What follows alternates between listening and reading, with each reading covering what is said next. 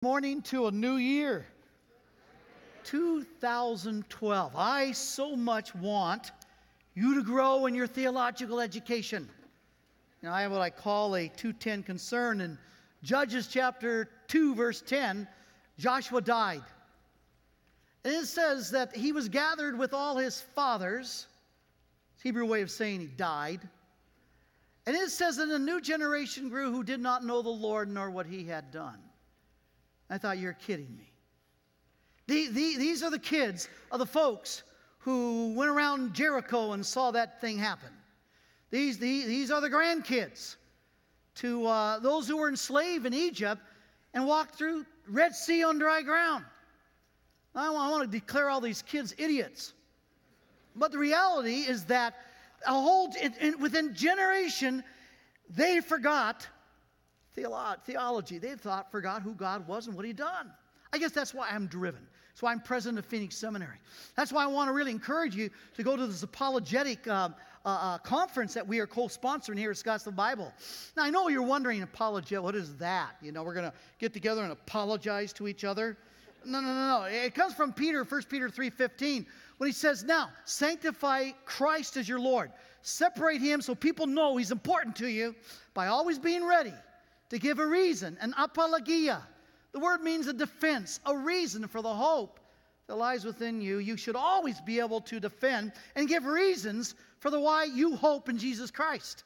And we're bringing these two guys from Cambridge basically to help us understand more reasons to strengthen and encourage your faith. On top of that, and by the way, that would be a good conference to bring those that you know who mock the faith, who are unbelievers.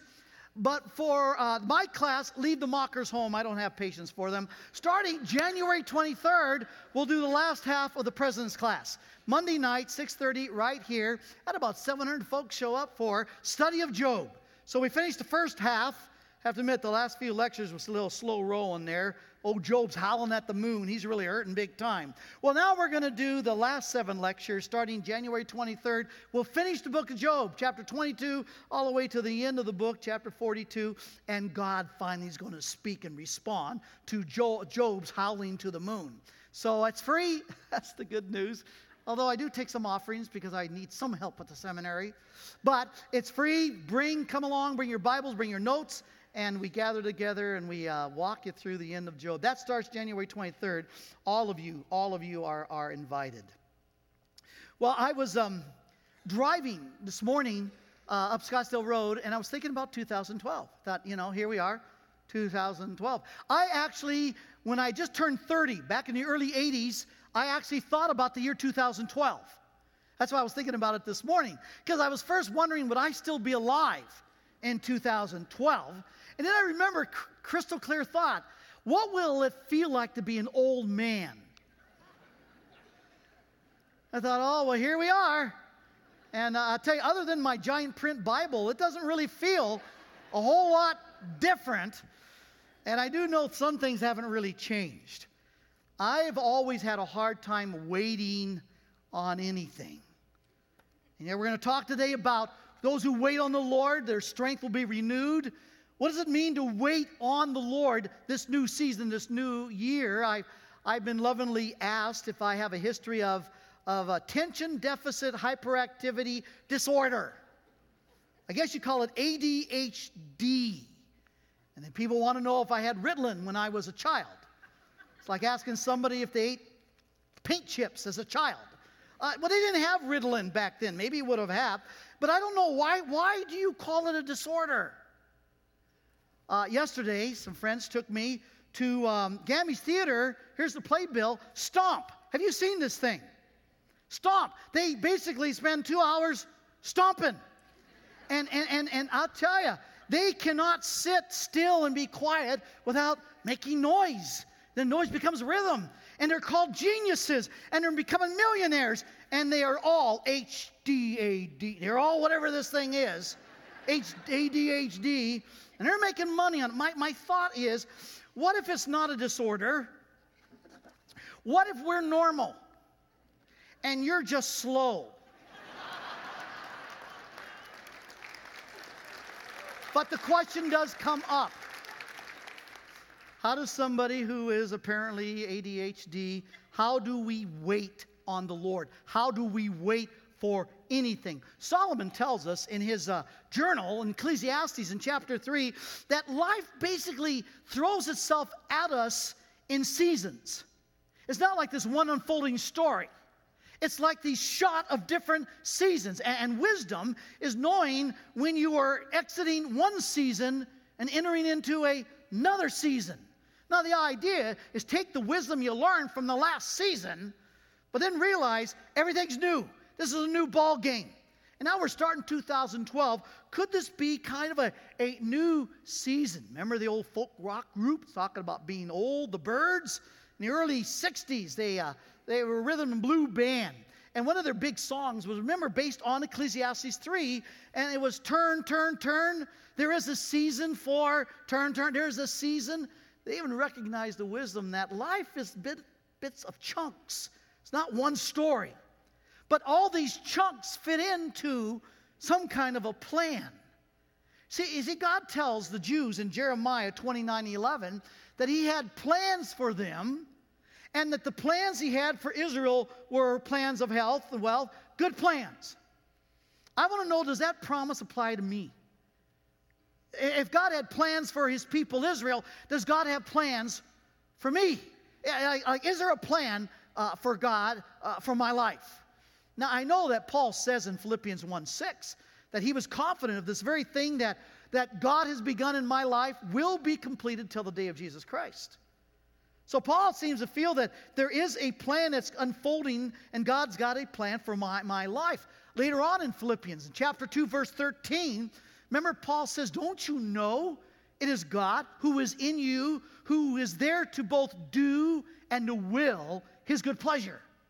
So the Spirit of God's not just for a free ride within us. He's producing something that is this unfolding plan that he has for my life. So that just leaves me one question. How do I not screw it up? I want to know, how do I not mess up the season, in this particular season I have, the plan that God is unfolding? How do I cooperate with God in this season? And apparently has everything to do with waiting on God, if whatever that means, so that his plan actually unfolds. I know it's my nature, it's our nature to come up with all kinds of plans. Proverbs 16, Solomon says, the plans of the heart belong to man. So we come up with all our plans.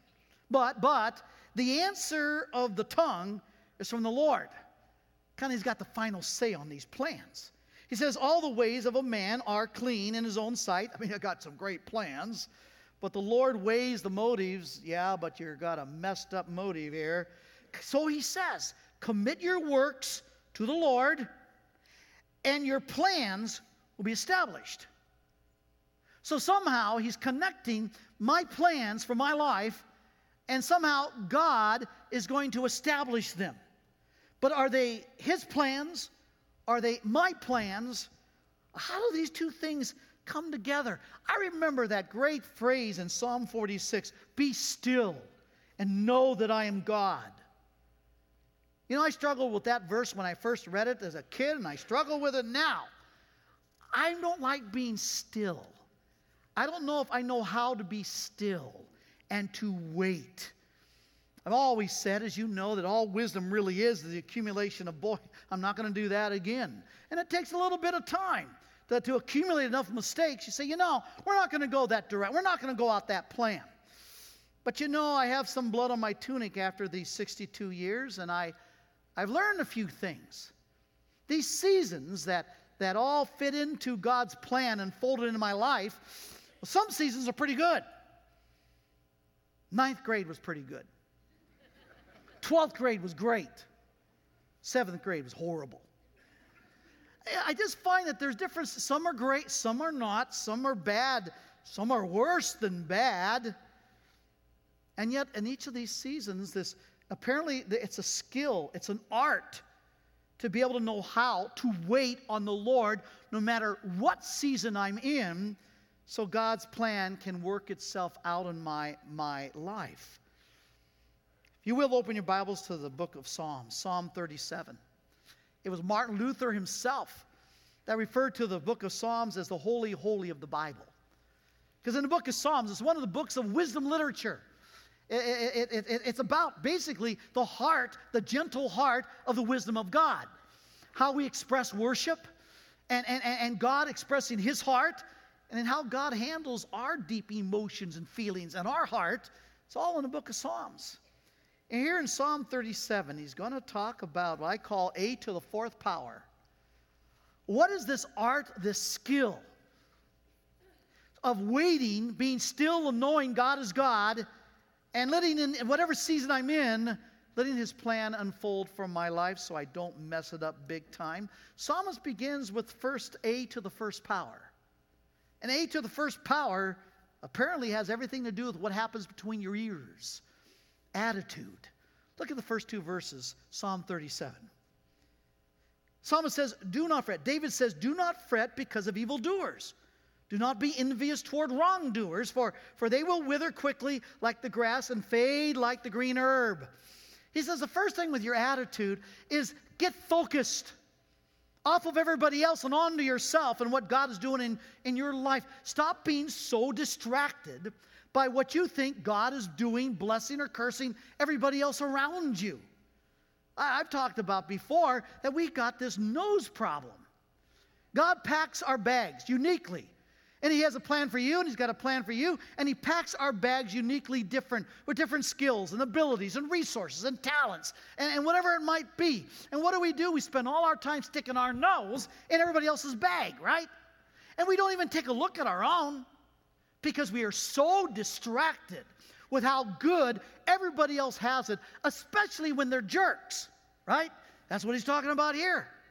When the guys are evil, they lie, they cheat, they manipulate. They don't represent themselves well, and it seems like God's just blessing their little socks off. Seems like I like God's plan for them better than I like the one in my bag. And so the first thing he says, A to the first power, is, hey, eyes on me, eyes in your own bag. Be concerned about what my plan for you, not for everybody else. You know, Peter struggled with this. The last chapter of the Gospel of John. It's kind of interesting. You remember Peter's blown it. He betrays Christ 3 times. And in John 21, Jesus has kind of given him a divine mulligan, all right? You know what I'm saying? Really 3 of them. Kind of gives him 3 shots to try to make this thing right. And Peter gets it right. Peter's still fearful that he's going to bail out on Jesus next time he's under stress and pressure again. And Jesus does something interesting. He assures Peter, Peter, you're going to be faithful to me until your death, because they're going to kill you because of your faith. Now, that's kind of a mixed bag of good, bad news. I mean, wouldn't you love someone to say, you know, you're not going to die of natural causes. You're going to be killed. They're going to tie you up and crucify you upside down. I mean, I think I'd have a little paralysis for the rest of my life. Is this the day I go, you know? But it was good news to Peter, because his soul was so concerned he was going to bail out again. Well, the part in John 21 is that, so Jesus is telling Peter, don't worry, they're going to tie you up, take you where you don't want to go. You're going to be faithful to death. Peter goes, And then Peter turns and he sees John, the one whom Jesus loved, the youngest of the disciples, the one who wrote the gospel. He sees John walking behind him. And he says, well, Jesus, what about him? What about him? And Jesus says, Peter, eyes on me. He says, you don't be concerned about him. If he stays alive until I return again, it's none of your business. You keep your eye. I want your attitude on me and what I'm doing in your life. Peter struggled with it. We all do. A to the first power, attitude. Let's stay focused on what God is, His plan for my life. Well, then that moves us to A to the second power, abiding. Look at verse 3. David says, trust in the Lord and do good. Dwell in the land and cultivate faithfulness. Abiding. In John 15, remember Jesus talks about the night before he's crucified. He talks about the fact, he says, you know, I am the vine, you are the branches, and my Father's the vine dresser. Branches, they're the healthiest when they stay connected to the vine. If you cut them off from the vine, they're just firewood. So he says, as a branch, you need to abide in me. You abide in me, you abide in my love. And then in John 15, it tells exactly what he means. If you keep my commandments, you abide in my love. And you abide in my love, you're abiding in me. So this abiding is keeping the commandments of Christ. Now, what does that mean? Well, again, David puts it in these words in verse 3. Trust in the Lord. Have you ever heard that one? A few million times. Yeah, trust in the Lord. But what does it mean? I want to take you back to the Hebrew language. The original language here, and the word trust is the Hebrew word bathak. And bathak means to fall down on your face prostrate in front of somebody with no agenda. Whatever you say goes. That's what the word trust means. So this idea of trust in the Lord, literally what he's saying is, God, I have no agenda here, no personal agenda. It's your plan or no plan. God, I bring nothing to the table. Whatever you want, that's what's going to happen. But God, I don't know. What is it that you want? And we get so caught up with what is God's will for my life? What is God's plan for my life? Well, look at the next verse. In the last part of this, verse 3. Trust in the Lord, do good, dwell in the land, and cultivate faithfulness. Literally, that word cultivate means to feed on. Feed on being faithful, or it can also mean feed on His faithfulness to you. But the idea is here, don't worry about what is God's plan, what is God's will. God's already given you enough for you to cultivate and feed on being faithful. You already know much of what will honor the Father. You know much of the commands of Christ. You know what God wants you to do. So dwell in the land where you're at right now and just be about abiding, obeying the commands of Christ that you do know. Don't worry about what you don't know. And don't worry about how's this going to fit into the future. You just got to keep the focus on, all right, what is it that honors God now, that I'm doing right now, that I have control now? Here, the point is this. The reason is the plan of God will never be in conflict with the will of God. It's like, yeah, but if I do the will of God today, maybe I'll mess up the plan of God. No. Remember, how do you eat an elephant? You've never eaten an elephant, huh? Me neither. But I've been told you break it up in small chunks, right? So it is that if life is small chunks of seasons, even those seasons have small chunks of individual obedience. Anytime I do the will of God, I obey the will of God, then I am beginning to carry out that cooperation with His plan for my life. Paul, his last will and testament, Paul's dying. He writes this last will and testament. It's called 2 Timothy. And in chapter 2, verse 15, he comes right out and he says, Now present yourself a workman who need not be ashamed of themselves, rightly dividing the word of truth. So therefore, he says, be diligent, study. In other words, make it a big deal. I want to be about rightly dividing the word of truth. I want to know what God says so I can do it. You know the famous verse of Ephesians 5:18. Be not drunk with wine, but be ye filled with the Holy Spirit. And I've heard people talk about, I'm filled with the Holy Spirit. They talk about the Holy Spirit like He's a liquid. The Holy Spirit's not a liquid. You don't bubble out Holy Spirit. Like I've said before, do Christian midgets have as much Holy Spirit as you? See, don't think about the Holy Spirit as a liquid. And when it says that be not drunk, but be filled, the word filled, plerao, means to be controlled by.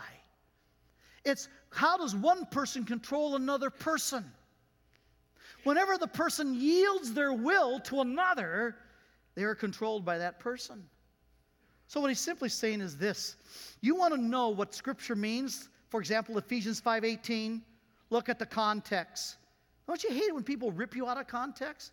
Context begins in verse 14 of Ephesians 5, where he says, don't be unwise, but rather be wise. Redeem the time, for the days are evil. Then he says this, so therefore understand the will of God. For in do so, then you can be filled with the Spirit of God. And what he's saying is this, God empowers obedience. Anytime that I abide, anytime I obey something that Christ has told me to do, even if I'm sitting there whining about it, well, I don't think I can do that. I won't be popular with the kids if I do that. Or I'll lose my job if I do that. You understand that God empowers obedience. that it's going to take some kind of supernatural something for me to obey something God says, then prepare to see supernatural something. Because God, the Spirit, empowers obedience. So when he says that we're to abide, what he's talking about is dwell in the land, wherever you're at right now, just be about doing what you already know honors the Father. What you already know is a command of Christ in your life. And if you don't think you can pull it off, do it anyway, and you'll see the Spirit of God empower your obedience to do so. Well, this leads us to the A to the third power. If A to the first power is attitude, stay focused. What is God doing in my life?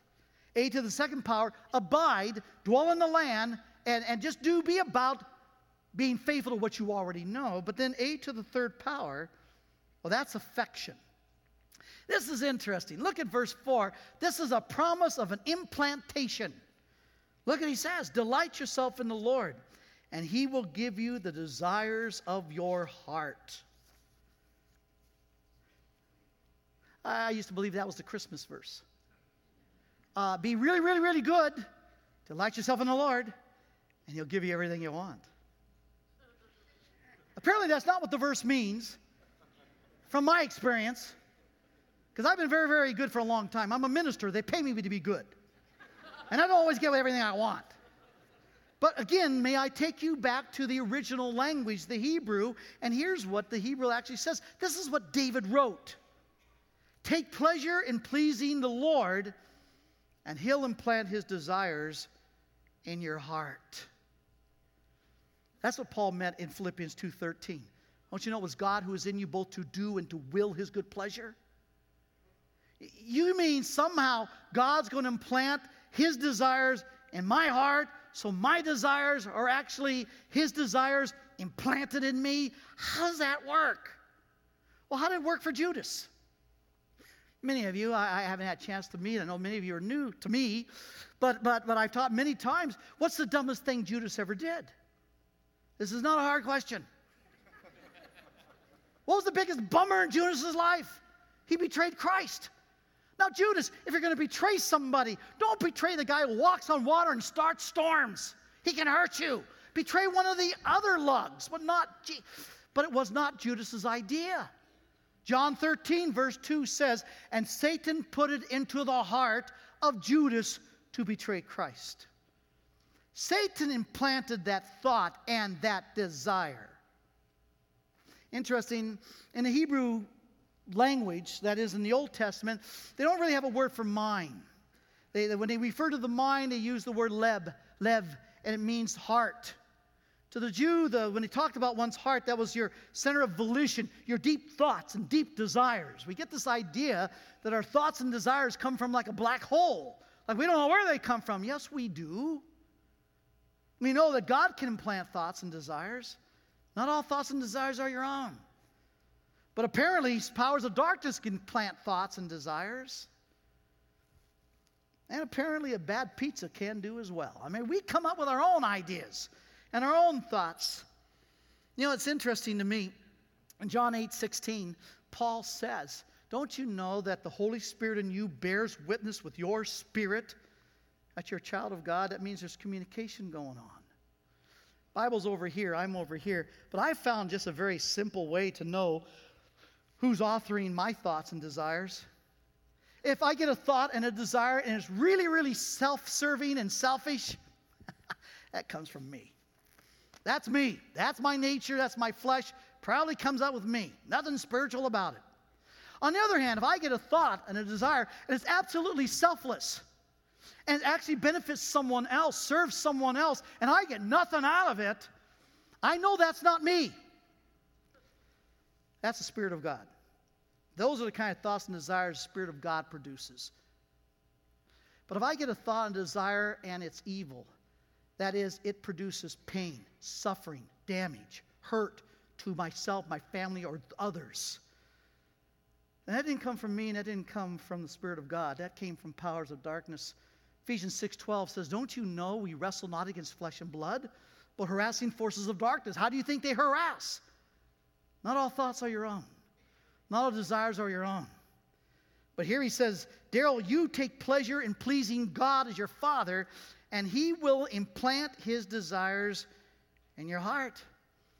You know, it makes sense to me because even the desire to want to treat God as a Father, honor Him as a Father, was produced by God in the first place.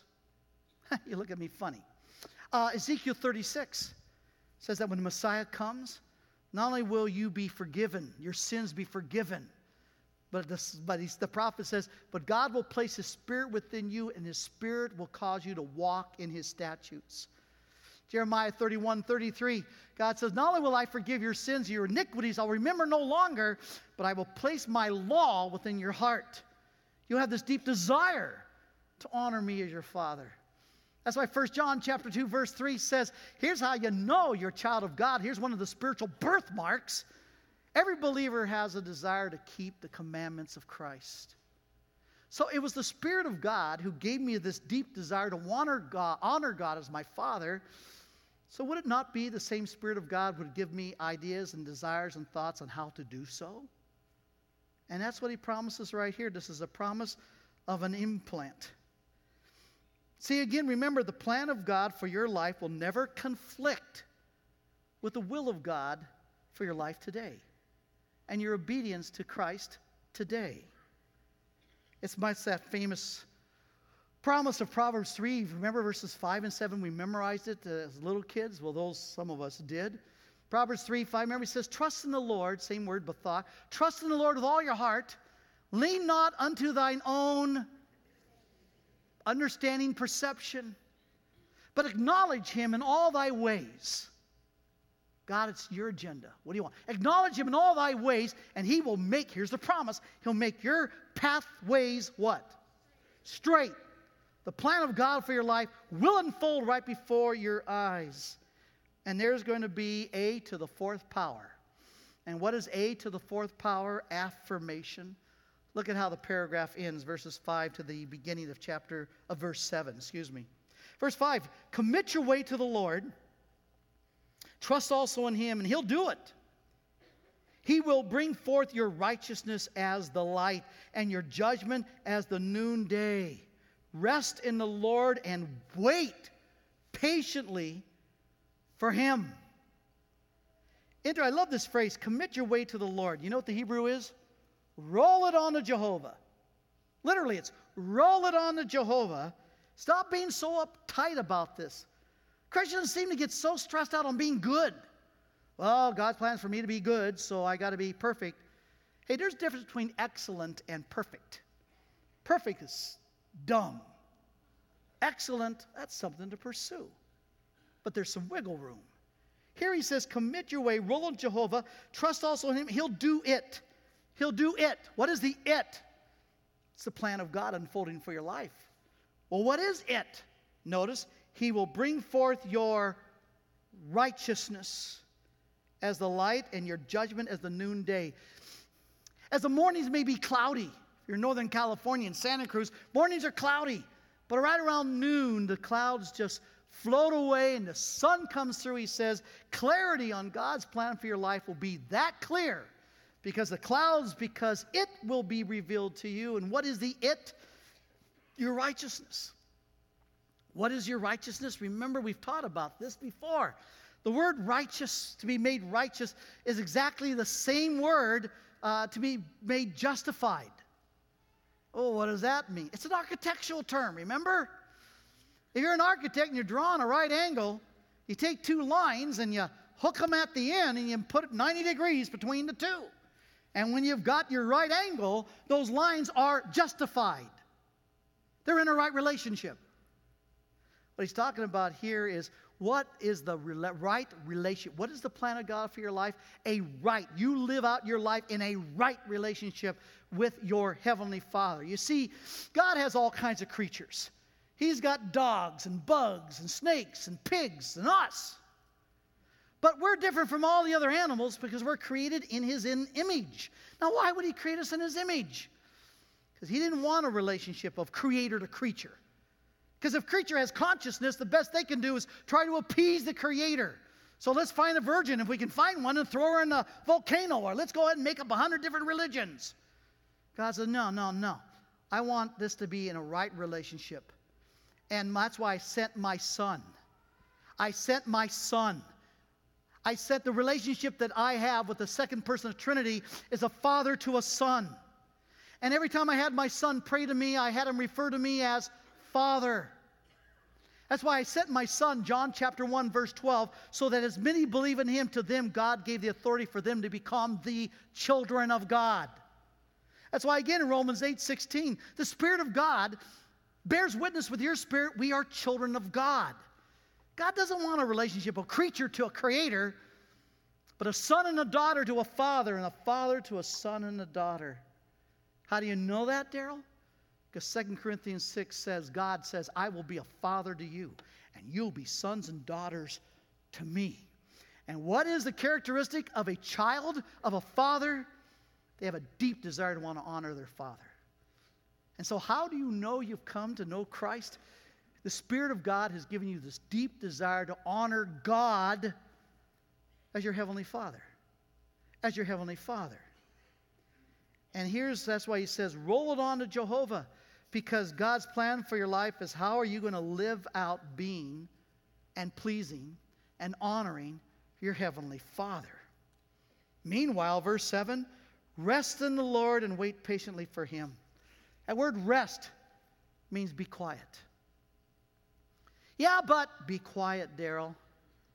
Yeah, but what if? Be quiet, Daryl. Yeah, but if I do that, be quiet, Daryl. And it's like Paul says at the Philippians 4. Don't you understand that God is in control of the details of your life? Most of us don't believe that. We believe God's in charge of my life. But I'm talking about He's in charge of the details. So she dropped you like a hot potato. God's in charge of the details. You lost your job. God's control of the details. You're failing this test. God wants you to study more. But He's still in charge of the details. And when we realize, God, you are in control of the details of my life, Paul says, the peace of God that surpasses all understanding will protect your mind and your soul. Be quiet. Stop all the what-a-buts. What about this? What about that? What about this? What about that? This is all affirmation. The affirmation of peace. That I know, A to the first power. God, I'm not going to compare my life to everybody else. I'm going to stay focused on what you're doing in my life. A to the second power. God, I'm just going to abide. I'm going to dwell in the land, cultivate faithfulness. I'm just going to obey what I already know would honor you. And in God, A to the third power, I'm the affections. I'm going to let you put the affections, the desires in my heart. And I'm just going to do whatever desire you give me to do as long as it honors you as my Father. And Lord, A to the fourth power, I'm going to have some rest in my life. Instead of being all stressed out, all worried and concerned and driven by fear, I'm just going to take a breath. And if it honors the Father and He gives me a desire to do it, I don't care what it is, I'm going to do it.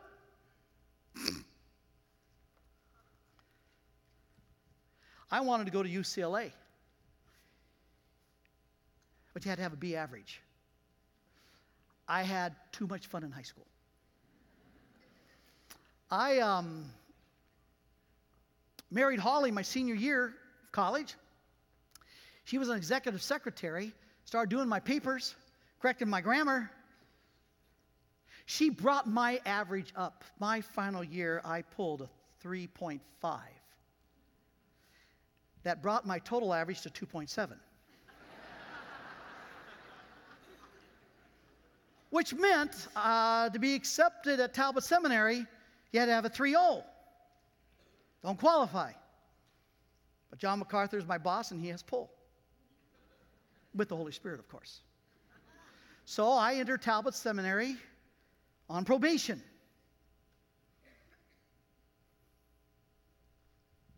I'm a president of a seminary. Now, I don't know about you, but if you think God's plan for your life is going to blow your own socks off, Don't ever limit what He has in mind. But you just, well, the Geek Squad and the Cox guy shows up tomorrow morning. Geek Squad. I remember in high school we used to beat up the geeks. Now we got to treat them with respect or we can't watch TV. And the guys tell me, well, do you have HD? Do you have HD? Do you want HD? Well, I already have HD. I've had HD for almost 42 years. Holly Del Husse. I don't need more HD. No. Do you want high definition? You want high definition on your TV? High definition. So you can see the warts and the cracks. And high definition. Sure, I want high definition. But I started thinking, but you know what I want more is I want HD in life. I want high definition of my life. I want clarity in my life. I thought HD, that kind of summarizes the whole thing. H. I just asked myself the question, will this honor God as my Father? Yes or no? Yeah, but there's a whole lot of stuff you could do to honor God as your Father. You could sell your home, be a missionary, you can give your life. Lots of things to do. Yeah, that's why it's HD. First question, will it honor God as my Father? Second question, and do I have a desire to do it? God will implant unique, different desires in every one of us. And we will all be honoring God as our Father differently, as different as the rainbow colors. That's why it's HD. Clear, high definition of life. God, my question, will honor you as my Father? And have you given me the desire to do it? This is what Augustine meant when he said, love God and do whatever you want. That's what he's talking about. And so maybe this year doesn't need to be a bunch of whatabuts and stressed out as much as last year. Why don't you just go for it? Go for HD, high definition of life. All the decisions you make, that the things you're going to do, where you're going to go, what you're going to buy, where you're going to work, all your decisions. It's very simple HD filter. God, will this honor you as my Father? God, have you planted me a desire to do it? Because A to the first power, attitude, I'm not going to get distracted. A to the second power, abiding, I'm just going to honor God and obey what I know already would. A to the third power, affection, I'll just trust He'll plant His desires in my heart and I'll carry out those desires as long as they honor God as my Father. And A to the fourth power, affirmation. I expect to have a life of rest. I'm 62 now. I need a year of rest. Being very, very busy, seeing God unfold His plan for my life. Does this make sense? We'll do it again tonight at 5 if you're confused. Heavenly Father, thank you so much for your goodness to all of us. And that you have not left us in the dark, and you have not abandoned us. Father, I thank you so much that now as we move into remembering what made this all possible, Lord, the gift of your Son, as we now partake of communion, may this burn this truth into our hearts, we ask in the name of Christ.